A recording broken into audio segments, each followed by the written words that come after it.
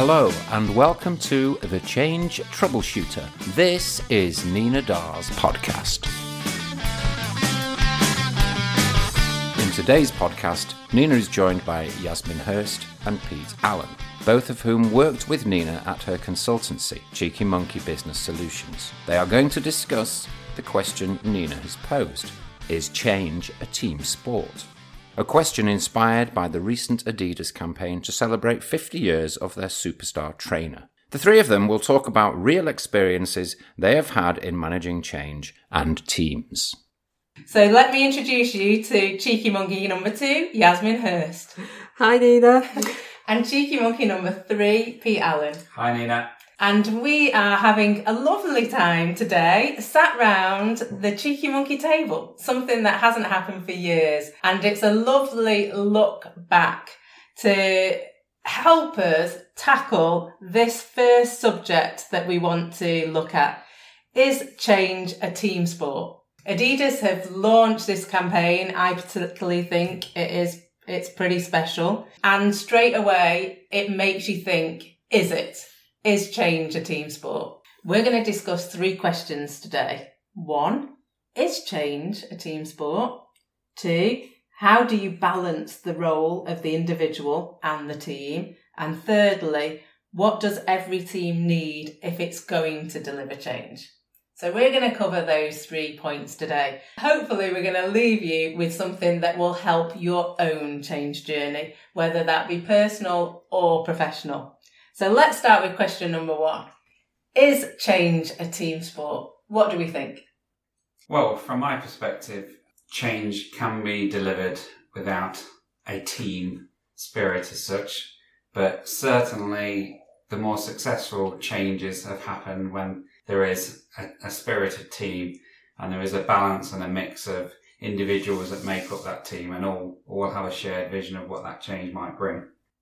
Yeah, I definitely agree that change should be a team sport. It is a team sport, but that doesn't mean that our teams are always successful. And I think that's been my experience through my career, is that we need to give more thought into the structure of our team, the roles each person brings to the team, and the strengths and weaknesses that every person has.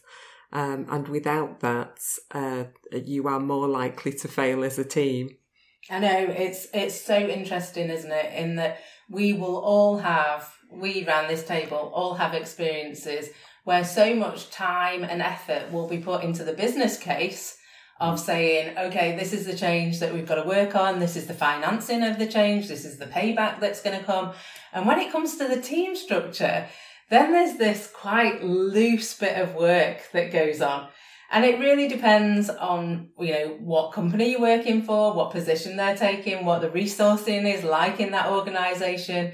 But with all that aside, I suppose if you average it out, normally you get the people that the company can give you rather than the people that the change really needs. I certainly think that's true because I've taken a different route really from you two, in the fact that I've gone in-house now within the organisations. So I work within the higher education sector now, and I'm within a project management office within the organisation. And certainly from my experiences since I've been there, which is 6 years now, you are given the resources that can do the project on top of their daily job, so they can be done within the business areas for that time, and therefore they're not necessarily the people that are going to bring in the most successful change. I know, it's crazy behaviour, isn't it? Because we know that most of the time the leaders at the top of the organisation will be saying, this is the most important thing we've got to do. We really need to see this change embedded and we need to see it quickly. But no, you can't have the best people that we've got to do it, because they have to keep the business going. So that short-term, long-term dilemma has gone on for years now, and it doesn't seem to be getting better, does it? Not at all. And I would take it one step further than that. And certainly in my experiences, I have had an element of ego come into the debate in terms of the structure of the team. I have had individuals that want to be seen on a project team. They want to succeed and get ahead in a business, so they fight to be on a project team even if they're not the right person for it.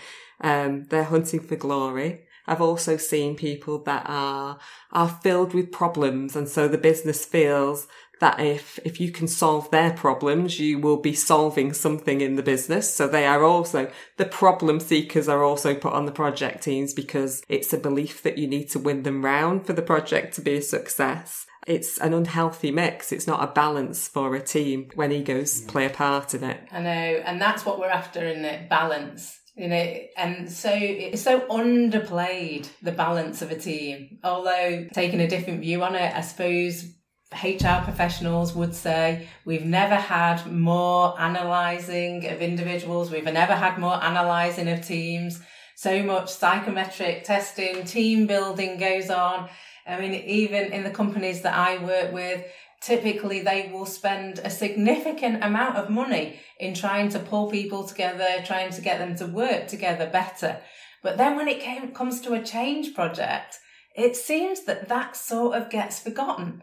So what can we do? What can we do when people like John Cotter would, he had this idea of a guiding coalition. So the same principle that, change is a team sport. And so you need a coalition of people that are going to come together. And he had these, as they do, really snappy things: position power, expertise power, credibility, and leadership. And when you think about those things, we know as leaders of change, we try and get those in our teams all the time. But even if you take those things one at a time, position power, we know how important it is to get a fantastic sponsor.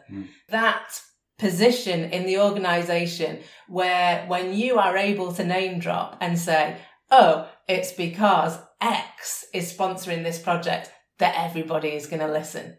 Now, do you struggle at that point? Is that one easy? No, I don't think it's easy.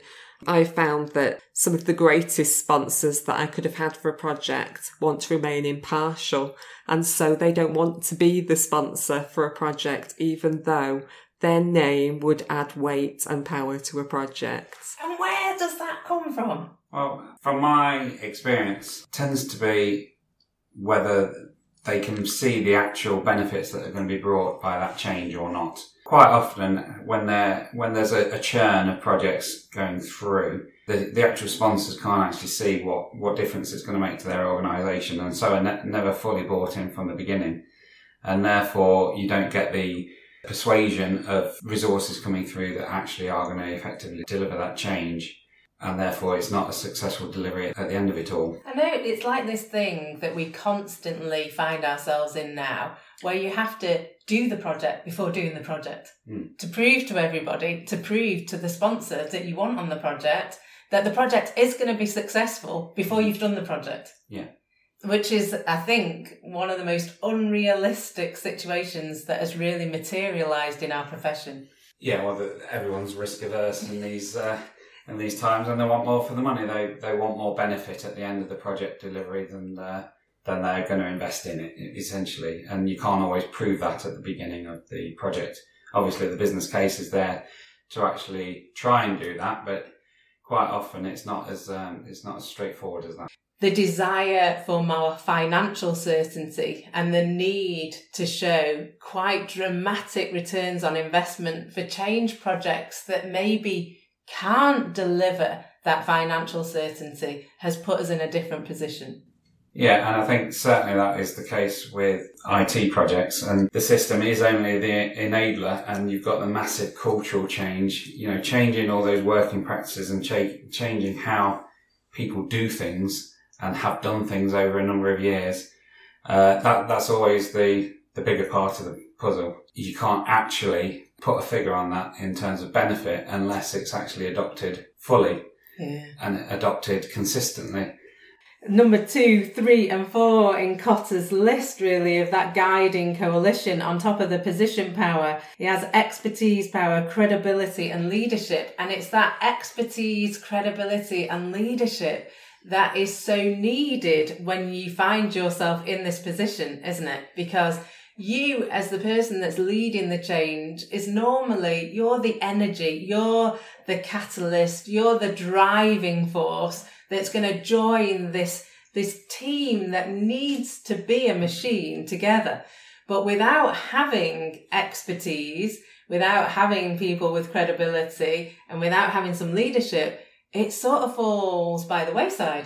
But the speed in which we are looking at these more disruptive, new technology, new introduction of products, all the new, the speed in which they come in is so much faster. So we have this sort of position where we know the theory. We all know the theory. And I don't believe I work with a single leader that doesn't believe that change is a team sport, that doesn't believe that John Kotter's guiding coalition is something that they should have. But then at the same time, seem to have an inability to make that happen.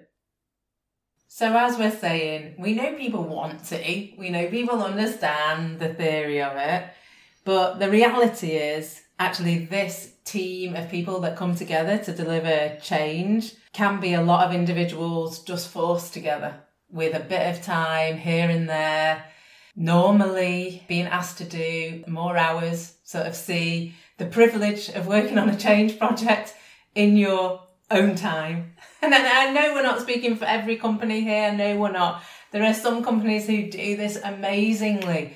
8 out of 10 of my projects, I'd say people don't get the time required to do the change that they'd really like to. And I'd say every person on that project would really like to be in that position. They would be really like to be in the position where somebody has resource planned it properly. They'd like to be in the position where they know they've been chosen for their expertise. And they'd like to be in the position where they know what they're going to contribute and how that is going to make a difference to the organisation going forward.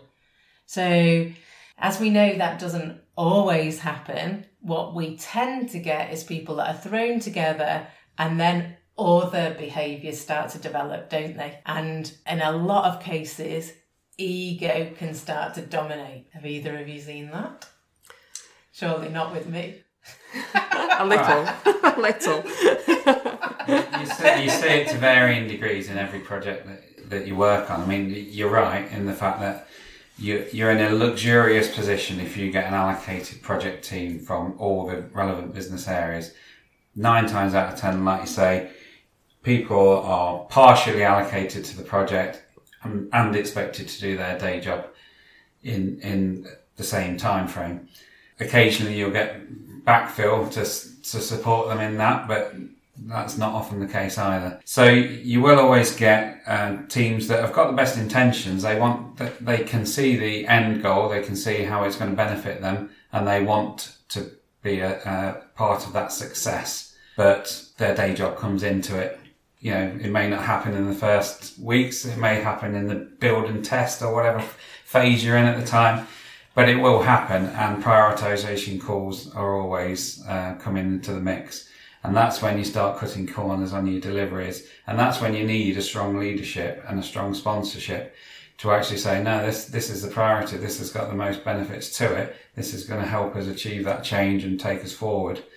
So your priority is this project. I've definitely seen ego come into play in the projects I have worked on, and a definite air of arrogance that themselves, they would like to think it's just confidence in saying I can do something a little bit better than you can.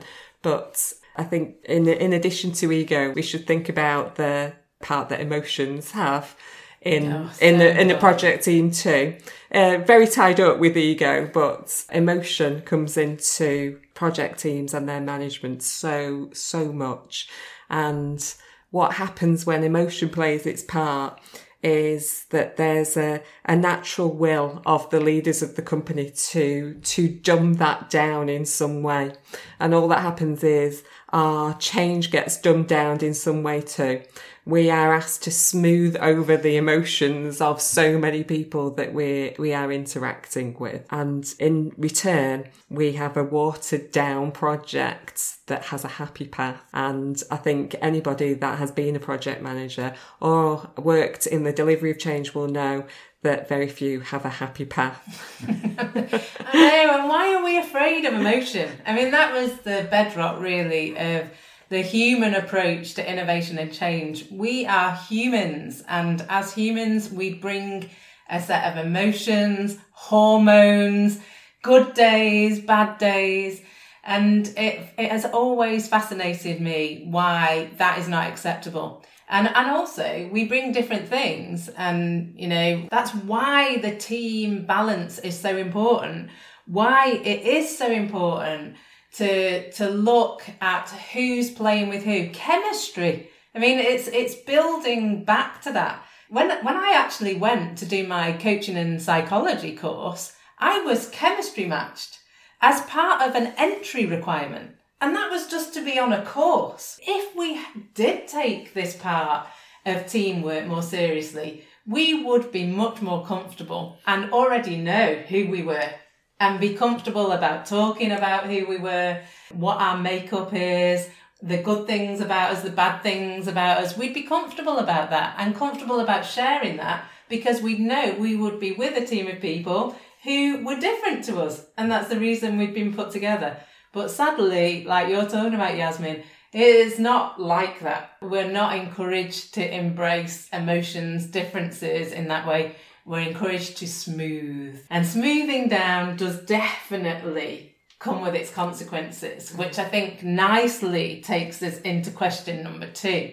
How do you balance the role of the individual and the team? You know, we've already brought up the fact that we know the leaders know all of this. We're not going to be talking about anything here that anybody, that you guys sat at home are sat going, oh, this is new. I know you're not hearing anything in this that is new.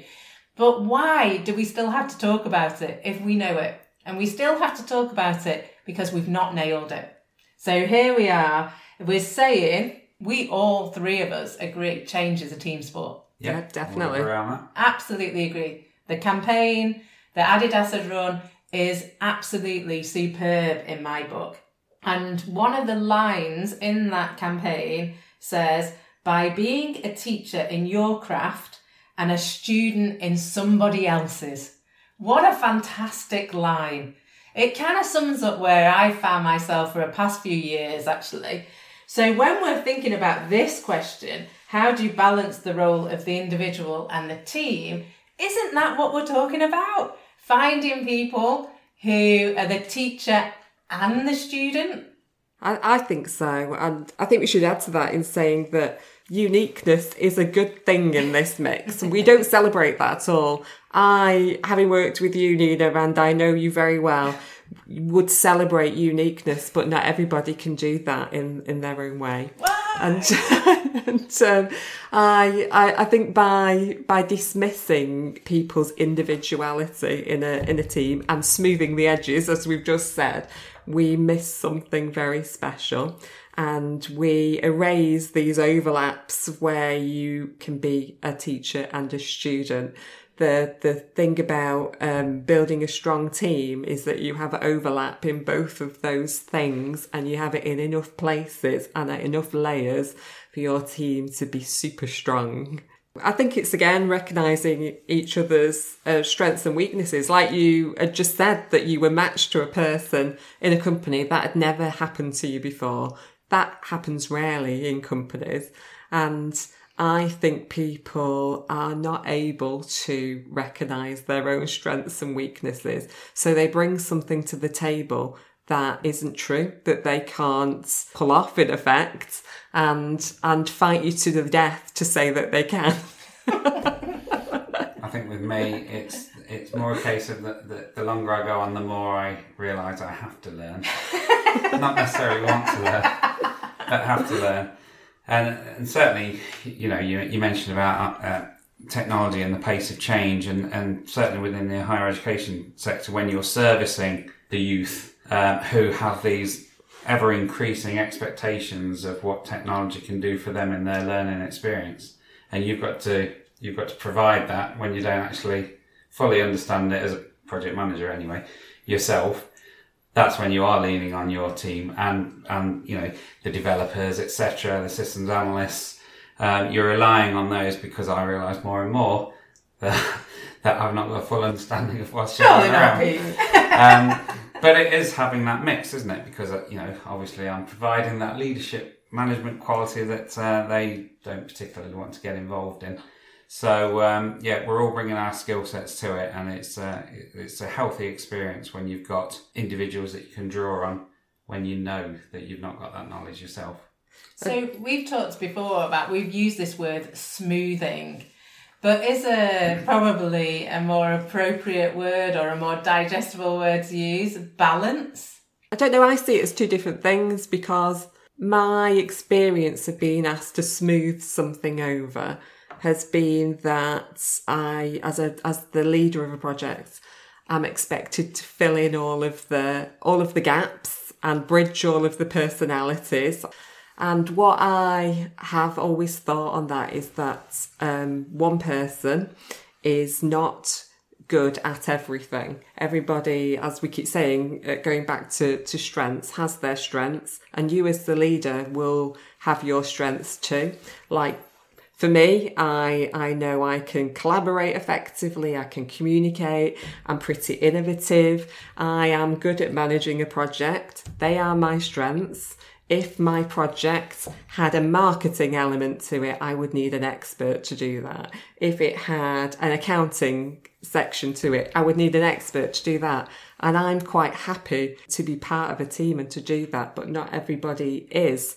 I think there has been an expectation, certainly on me in the delivery of projects, to fill in all of the weaknesses. And it was really one of the motivations for starting my own business. As Cheeky Monkey has the tagline, the human approach to change, mine has the tagline, change without limits. And the reason it has that tagline is because as an agent of change within an organisation, I felt so limited by this process of having to smooth over every change. We've started to talk around several areas now. We've started to talk about skill sets, experience, personality, and behaviour. These are really, that's the basket of things that we do need to balance, isn't it? You know, when we're saying, okay, how do you balance the role of the individual and team? As an individual, we have all of those things. And as a team, we need to balance all of those things. We've talked about the harsh reality about what it's like, whether you can resource plan, whether the organisation you're working for will have even enough resource to try and do it. We've covered all of those points. So I think, is there a point where we can take it to the simplest thing that when you're listening to this, that you could actually do? When I think about that, the simplest level of what could we do that would make a difference here, I suppose it's that everyone must understand where they fit and how they can contribute. That's an individual responsibility we could all take away. And I do encourage the project teams I work with to say, okay, when it gets a bit complicated, when we're all being thrown together and the typical stuff is coming out, we haven't got enough resource in this team, we haven't got such a body, we're totally lacking in expertise here, we haven't got enough time to do it, we haven't got enough budget to do it, all that is the normal conversation as one of my teams is coming together. And I encourage everyone to say, hang on, just focus on you for a minute. What can you do? What can you do and what do you need? Because as leaders of change, if every individual who came into our project team came and just thought about that, we'd have more of a fighting chance of getting that sorted, wouldn't we? Because at least we would be able to do some balancing of that. It's not even a fighting chance of getting it sorted. One of the things that brings is individual value to the team. And the more an individual feels like they've contributed, the more they'll enjoy it, the more they go and shout about it to the rest of their company, their department, and it just ripples through the company. And you find that you are fighting to communicate far less because your project team are communicating it for you. Yeah. But again, I think the leadership has a strong role to play in that from the outset of the project, because there needs to be that understanding of what the benefit is, not only to the organisation but to the individuals as well. How is it going to make my life better? Is my work going to be easier as a result, or is it going to be more effective? Or are there other benefits that I just can't see? And it's up to the initiation stage of a project, where all these conversations about resource are going on, and budget and timelines, etc., for that end goal to be actually communicated, why we're doing it and what are we expecting to benefit from it, and when are we going to see that benefit, and how are we going to know that we are experiencing those benefits. Because are you talking about a vision?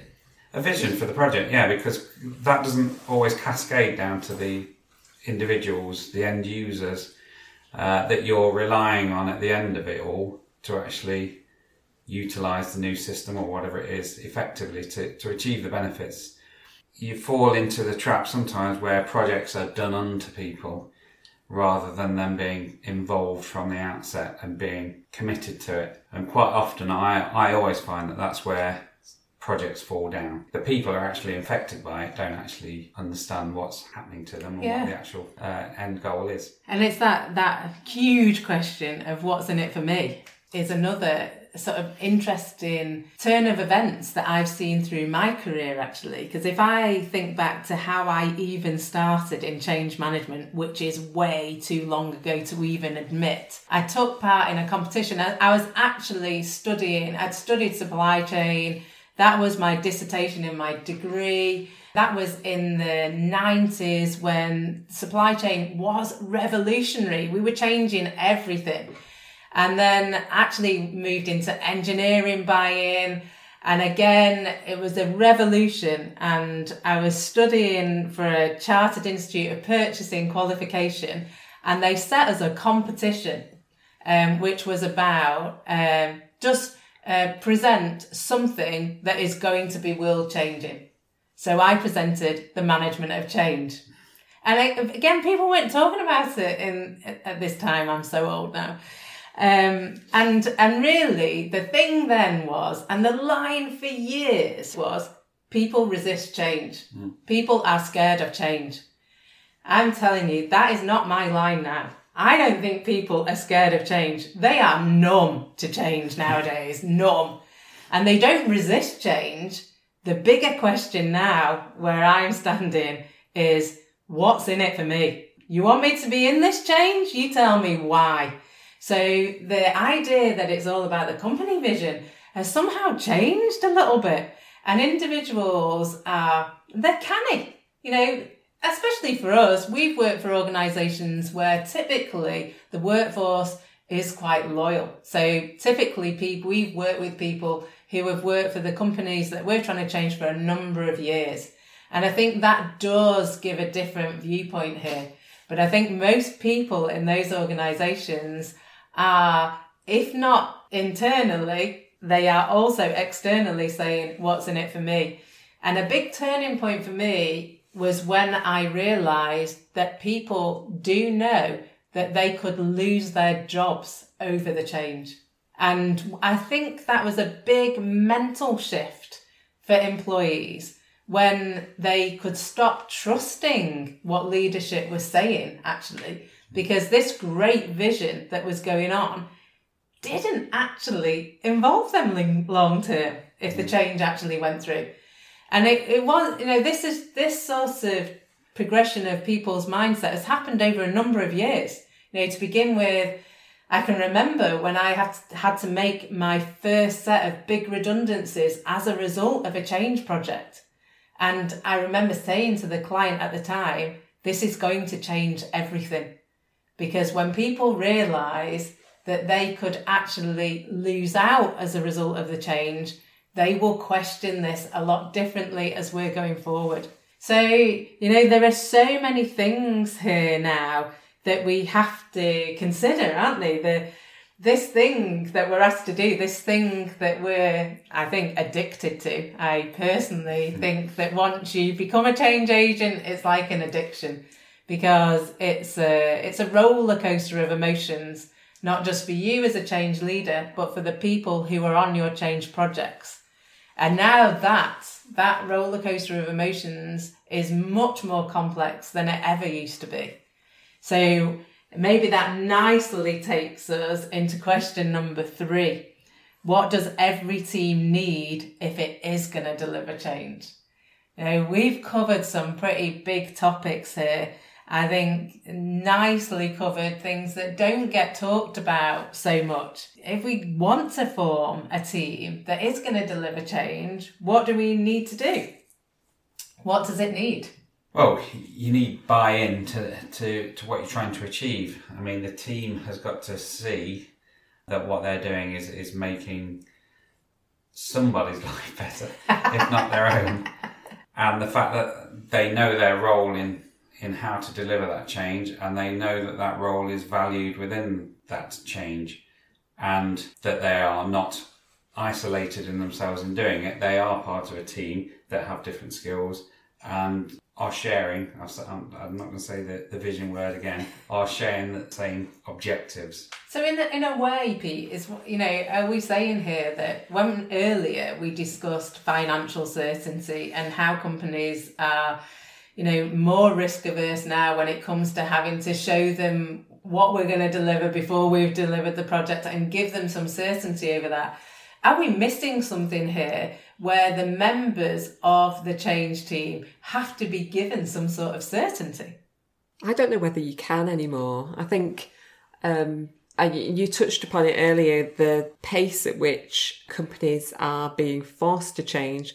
And I am using the word forced because technology is moving at such a pace that our working lives, the landscape of our offices, our ability to work anywhere is changing so fast that certainty is not something that can be offered. I think you are in danger of paralysing yourself if you look for certainty. You have to get to a point where you're good to go, in effect. Do your due diligence and say, I am going to head towards that objective, and whatever comes our way, we will adjust our sails as we go. And I have found that in the last few years, working on a lot of technology projects, that is what we have had to do. We've had an overriding objective. That's where I'd like to be. We have just had to aim for that. Set. I'm not saying you do it carelessly. You still set milestones, and you are still working within your team and trying to section off pieces of work. But that's your objectives along the way may change. Even your end objective may change if things are moving faster than you are. And in a lot of cases they are, because although technology is rapidly developing, many of our businesses are way behind in terms of keeping up with that. And you could sit round a table today with any business and come up with some amazing ideas for that business and say, yes, we like to do this for our customer, that for our customer. If you then go and look at the data you have in the background, the systems you have in the background, you will find that you are years away from being able to implement it. And that's going to be a hard sell in terms of change management as we move forward, because we have to sell an implementation phase that is really quite long to get someone into the future. I think a lot of businesses are facing that scenario right now. Oh, I do too. Which means that really what you're talking about is the ability to adapt. Yeah, definitely. And that this idea of giving certainty just isn't the reality position either for people working on change projects or for the sponsors of the change projects. And actually what's going to be more important is looking at the right solution for the right problem and being more pragmatic about how you get through that execution phase. When somebody cuts the cord then and says, okay, let's switch to the endpoint. We know where this is going. So what do you need to get there? what do you say? In some cases, you're going to say, I don't know, I guess. I have, as I've just said, been working on some technology projects where seeing the end is quite difficult, and I have handled that by breaking it down into smaller deliverables. So the same overriding vision, the same objectives, but broken it down piece by piece so that you can, for one, achieve along the way, because that keeps your team going and it keeps the project in the eye of the business in terms of communication. But it takes the focus off the complete objective of the end goal. And it does allow you to manage the project in a more agile manner. It's my belief that's how change management is going to be in the future. We have to be more agile, and we have to instill that into our teams to be successful, that not to fear not knowing everything. You don't need to know everything to start. Yeah, I think this bit of not knowing everything and piecing something together with the unknown is definitely where our profession is heading. It's always been there to a certain degree, but then I think that project management principles and qualifications sort of added a level of structure, and then as I think a perceived element of joining the dots that didn't really exist, because even though we could put a really nice Gantt chart together and we could put all the milestones together, it didn't mean that we could fully articulate what it would look like at the end. It just meant that we could fully articulate some way of getting there. And then nobody had much faith in those Gantt charts. Most of the time they were pulled together with the knowledge that the leaders wouldn't really read them because they look so big and long and detailed. You read mine. Yeah, I'm a stickler for the detail. But most people were just happy that something existed, and we normally put it right at the end of a project plan. Yeah. So really crazy behaviour in those days. More and more now I see less project plans, but more worryingly I also see less formalised risks, less formalised issues. Agile brings something to this party, but I worry we're going to go wholesale from project management principles that came out of the military and aviation into agile, which, let's face it, came out of software development, which is in completely different areas, which again are just adding to the dynamics that we've got to consider, which takes us back to, what do we need then? What does every team need if it is going to deliver change? Is it as basic as they just need to know who they're working with and what each of them are doing? I only say that because when we were doing some research for this podcast, I came across a Harvard University study where they'd taken 120 teams and discovered that less than 10% of the teams that were asked about this agreed that they knew who their teammates were and what they did on their projects.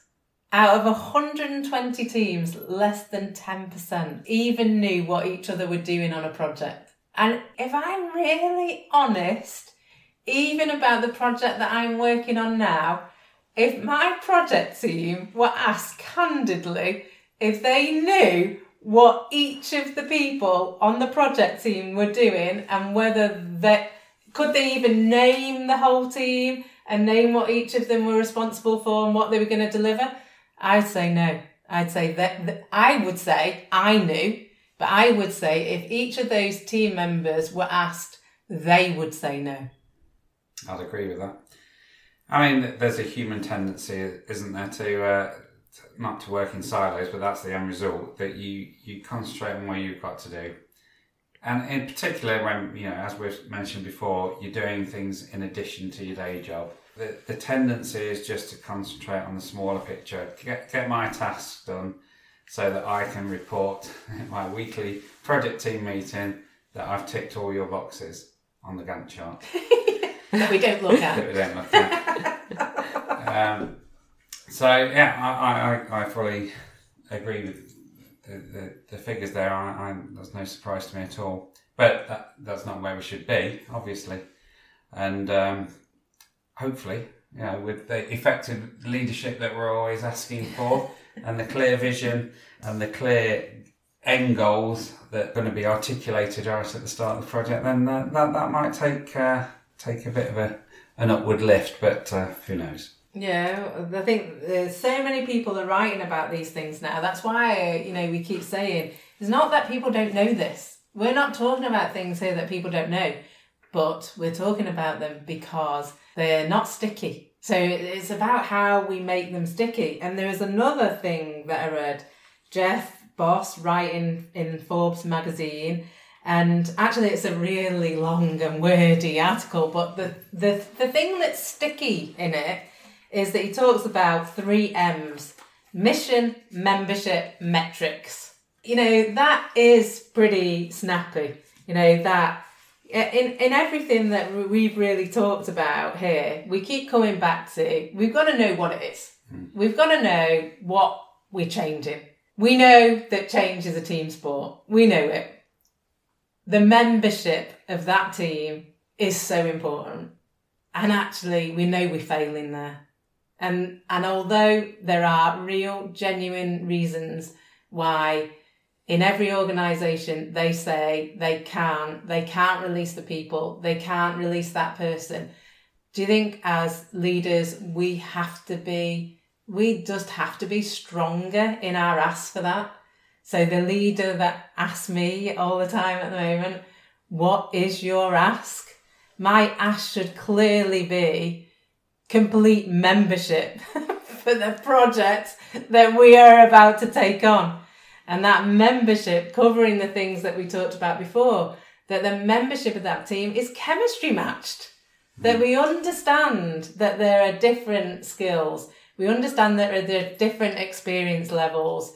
We understand that there's even a power position, a leadership position. We understand all these things, and we understand that we all bring something, some random behaviour sometimes, some quirkiness, some in and out emotions sometimes, but we can deal with that.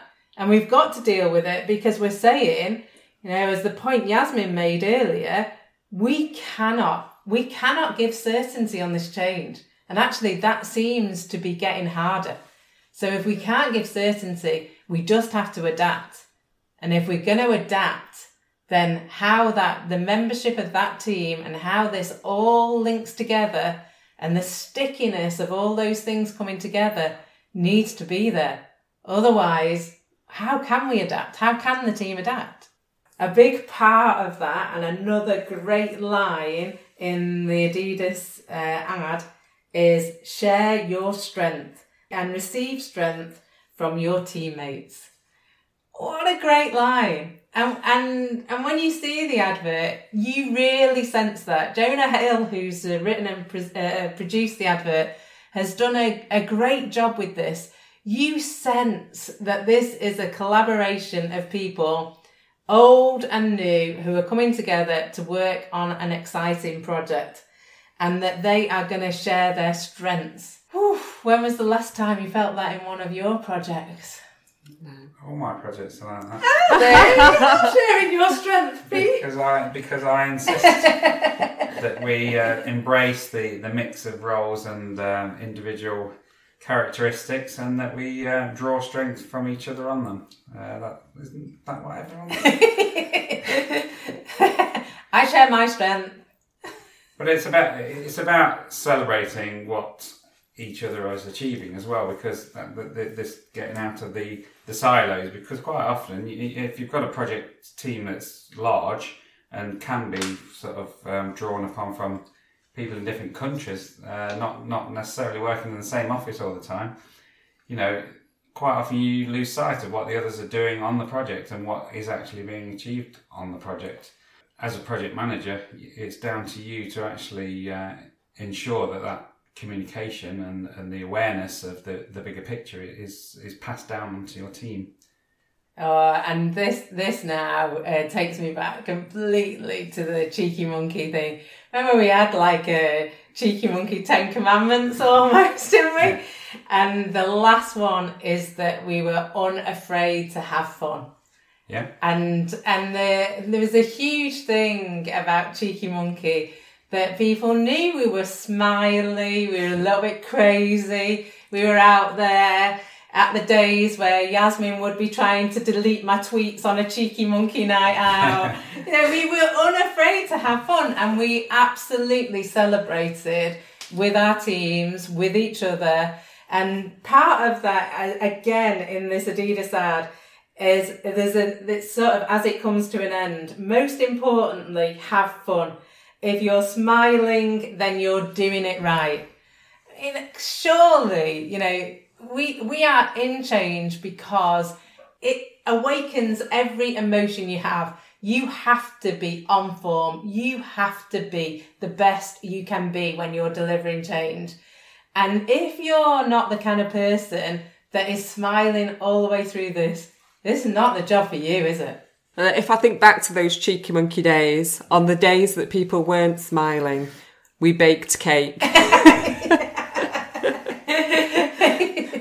you set the tone, don't you, as the leader? Yeah. You go in at the outset and you set that tone, and you can carry that through if you're successful at it. But more often than not, people let pressure get to them and the smile drops, and that's where you need to pick them up again and actually remember that we're all in it together. You're not on your own. If you're late on a task or whatever, you've got to share that strength.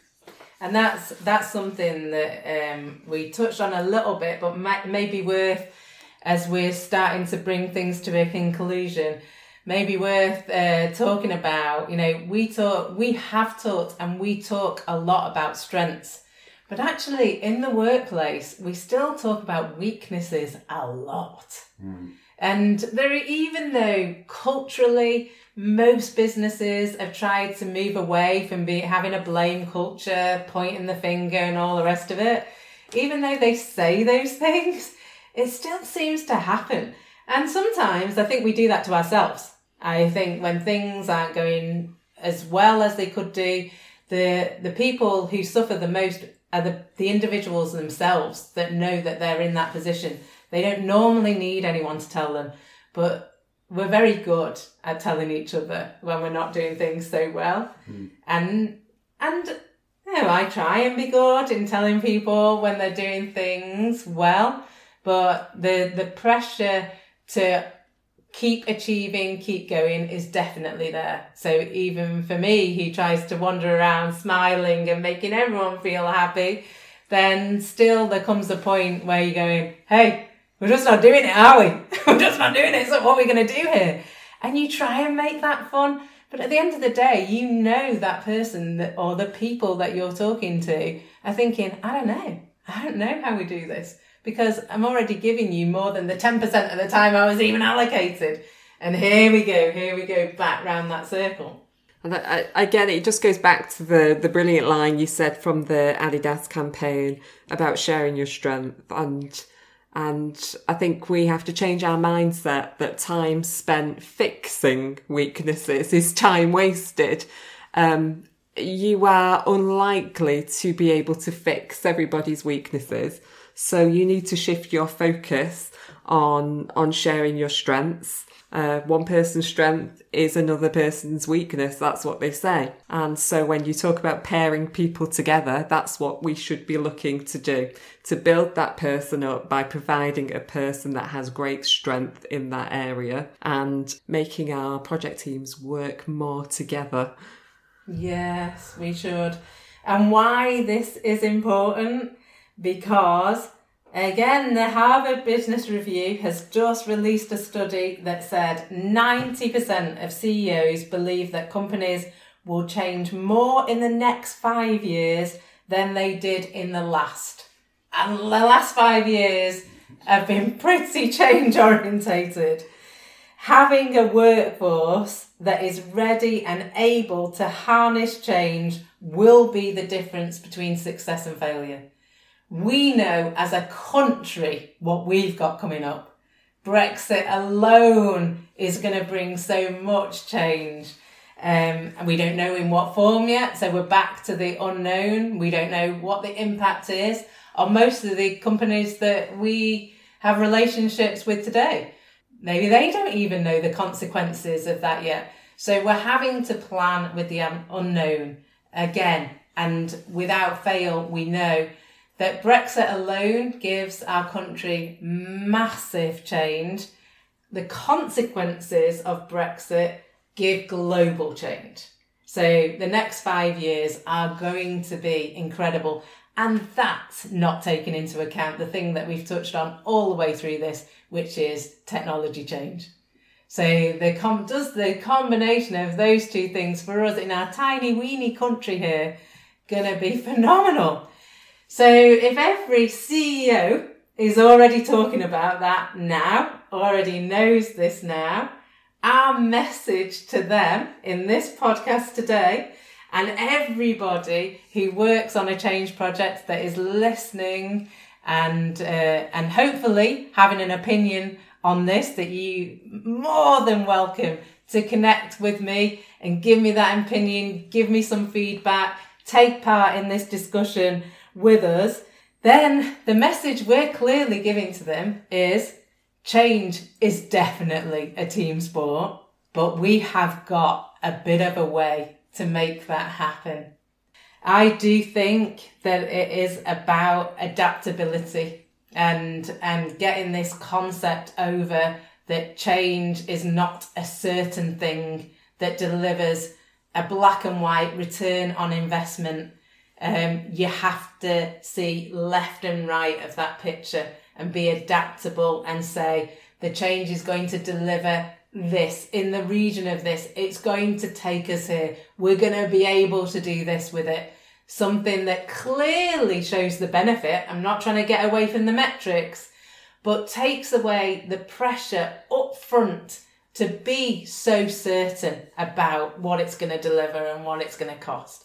I know that might be unrealistic, but I think that would take the pressure off to do some of the other things, which is spend more time on that team dynamic. Change is as important as day-to-day delivery. If a company has decided to change, that is as important as getting today's order out, because you've decided to change for a reason that normally can divide into it's going to save the business or it's going to grow the business. Normally can be easily divided there. So it is as important. So when you're resourcing the day-to-day stuff, you've got to resource the change projects as equal. And then you've got to make it fun. This has got to be fun for people. People have got to want to fall over themselves to be on these change projects. You want the best, the brightest. Again, equal pegging with those people who are delivering what the business needs today. And you want that to be the happiest environment, and you want people that are coming into the business to see that is how change works for you, and that everybody wants to jump on that. Madness? Sounds sensible to me. It's not madness. It is. We have reached I think it's always been like this, but as you say, times are changing so quickly now, and our businesses need to adapt more. It is a case of disrupt or be disrupted. I'm in the higher education sector, so the landscape is ever changing from our perspective in terms of funding models, etc., in terms of the expectations and the actual people that we're pulling from being more international now, having different cultural expectations of the learning experience. And the thing is that the projects we're delivering and the change we're delivering is based more around improving the student experience than the bottom line, if you see what I mean. So there is a different tilt to it. However, the message about adaptability stands, because we are in a changing environment. Brexit is going to have an impact potentially on the education sector, and therefore we need to look at the horizon, what's coming, and get ourselves in the best position to do that. And an ever increasing speed of change requires a more adaptable resource pool and a more engaged team spirit within the project delivery. I know, and that is brilliant that you mentioned that. You know, I typically have a tendency to talk very corporately, you know, and really actually I have to be careful. For those of you who don't know that much about my background, I have worked for a number of years for what I call heritage companies, organisations who have been around for a long time, up nearing 100 years, if not well over 100 years in business. And that brings a different dynamic. Working in education brings a different dynamic. Working in travel brings a different dynamic. And we're not saying here as part of this podcast, it is one size fits all. But I think, as you were saying, Pete, even though now it's not so much the bottom line and it's about the student experience, it's about the student experience because that ultimately does equate to your bottom line, doesn't it? It's just that in education, you've gone through that cycle now. You know, I suppose if we relate that to the corporate environment, where companies suffer with staff churn, then they can say the same thing. They say, hang on a minute, when we're looking at these things, we've got to focus more on the employee experience because actually they're just voting with their feet here and they're walking out the door. And all of these things, you know, as we've said all the way through this, more and more complicated. So to keep it simple, to keep it contained, conversations that do have an element of going off and can be series and series of podcasts in their own right. This one that we tackled today, change is a team sport. We're there. No matter what industry, we get it. We agree with Adidas. We celebrate the 50 years of the superstar trainer. I do anyway. And we think their campaign is amazing. It's made us think about what does that mean? What does it mean if we say change is a team sport? We've covered the fact it should be. We've covered the fact that, you know, we would love a team of collaborators like Adidas talk about to come together, but we don't always get that. We've talked about the fact that it's full of emotions, that personality, behaviour all play a part in that. And as change leaders, we rarely get the opportunity to do the team analysis, the chemistry matching, all the stuff that goes together. We know that we always focus on things like power positioning, expertise, credibility, leadership. And we know these things actually are quite mature in what we're talking about. So how do you balance the role of the individual and the team? We kind of know these things. We've talked about them a lot. But what does every team need if it's going to deliver change? Then we said we like Jeff Boss's 3 M's, mission, membership and metrics. And that's what it comes down to. If you can manage to do that within the projects that you are working on today, then I'm guessing it will have a good conclusion. If you've got more to add to this, it's a debate that could go on and on. Please get in touch. Look forward to talking to you soon. Thank you to Yasmin and thank you to Pete. Pleasure. Thank you. And thank you for coming round the Cheeky Monkey table once more and letting us share this experience. It's been really lovely. Thank you. Thanks a lot. Thanks again to Nina's guests today, and thank you very much for listening to this episode of The Change Troubleshooter. Nina now invites you to carry on the conversation with her directly. All contact details can be found on her website, ninadar.com. Join us again for the next episode in 2 weeks' time. This has been a Sun-Soaked Creative production.